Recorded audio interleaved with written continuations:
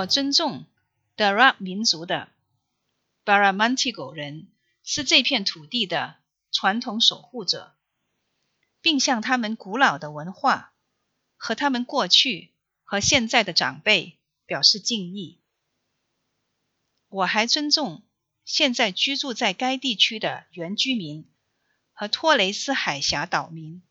Hello， 大家好，我是来自 CAS 华人服务社家居高龄服务部的注册护士张玉，很荣幸收到 Parramatta 图书馆的邀请，在这里和大家分享澳洲高龄服务津贴中的其中一项津贴——家居登门护老服务津贴。那么什么是家居登门护老服务津贴呢？这个服务津贴又叫做 Home Care Package HCP， 这个服务津贴是给予那些健康状况比较复杂，需要中度及复杂程度护理服务才能继续安全的在家独立生活的长者。通常我们可以理解为这是一个家居配套服务。登门护老服务下面还分为4个等级，每个等级发的钱都不一样。那么4个等级的区别是什么呢？我的高龄服务官网上的解释是，第一级是给予需要最基本护理需求的长者，每人每年发9026块4毛5。接下来是2级，是给予需要低程度护理的长者，每人每年发15877块5。然后是3级，是给予需要中等程度护理的长者，每人每年发34550块9。最后是4级，是给予需要高程度且有复杂护理需求的长者，每人每年发52377块5。这个津贴每年的配额都是会调整的，那咱们是以政府官网发出的为标准。这个等级的区别，咱们也可以理解为服务时间的不同。拿打扫卫生服务来打个比方，享受1级服务津贴的长者，1个星期可以享受2个小时的打扫卫生的服务，那么享受4级服务津贴的长者可以享受14个小时的打扫卫生服务。当然之前咱们说了，这个登门护老服务是一个类似于套餐的服务，所以您也可以根据您个人的具体情况选择其他的各项服务。那么登门护老服务都有些什么具体的服务项目呢？我们刚刚是说了，它是套餐服务，因为它包含了一切您需要和不需要的服务，它都包含了以下的：一，你可以享受去租赁或者购买帮助和支持设备。第二呢，你可以享受这个脊柱按摩服务，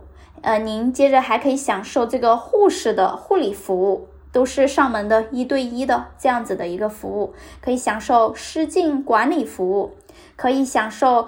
房屋维护，可以享受这个帮忙做饭，可以享受营养师1对1的服务和建议，并且呢，他建议的营养品也可以用于营养品的购买。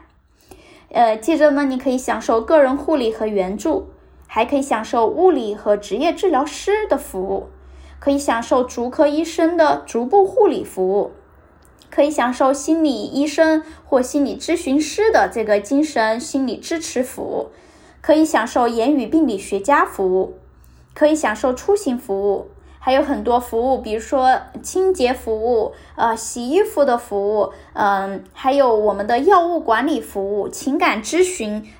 情感支持服务，还有这个我们的这个活动小组、老年活动小组的服务，都是可以用这个服务津贴去享受的。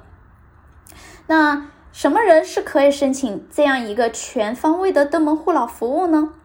第一呢，是年满65岁及以上的长者，或者年满50岁及以上的原住民和托雷斯海峡岛民。第二呢，是只要提供相关帮助，就基本可以在家独立生活的所有的长者都可以申请。那我们可以看看申请方式是怎样的哈。方法一呢，是电话登记，那就是您致电我的高龄服务 My Aged Care，打这个1800-200-422的电话，打过去说您要申请这样子一个高龄服务，做一个登记。第二呢，是网上登记，那就是需要上网，上我的高龄服务的官网 MyAgedCare 的官网，网上有这样一个申请表，您需要填这个在线填写这样子的一个申请表格去做一个登记申请。整个流程呢，会是致电或者网上先登记，说您要申请想去申请这个高龄服务，接着呢，联络中心的职员就会联系您做一个简单的评估，大概了解您的需求，然后转介您到合适的评估团队，像什么 RAS 啊或者 ACA 这种评估团队。评估团队和您联系进行评估，可以是面对面的，也可以是电话进行这样子的评估。接着呢，您会得到您的评估结果，会有书信的通知，然后呢有一个等待期，根据您的评估结果，这个等待期可以是6到24个月。然后您会收到书信的通知，告诉您可以开始寻找您的服务提供机构，开始享受这个政府的服务津贴了。那么从您这个时候开始，您就可以享受这个津贴了。我相信大部分我们的长者都存在语言沟通上的问题，或者有一部分长者会觉得，即便我们今天说了这么多，但是让大家自己去申请这些服务津贴，还是会觉得有一定的困难。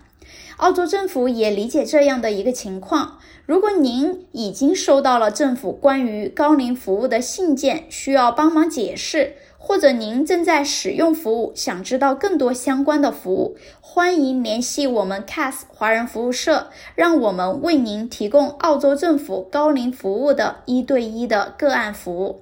所以今天您收听到的这个节目，如果您符合之前我们说到的高龄服务申请条件，那么您可以获得一份免费的1对1的高龄服务咨询。那么接下来请记好我们的电话啦，领取您的免费1对1的个案申请服务。我们的电话是97187305，我们的电话是97187305。感谢您的收听，我是 CAS 华人服务社家居高龄服务部的注册护士张玉。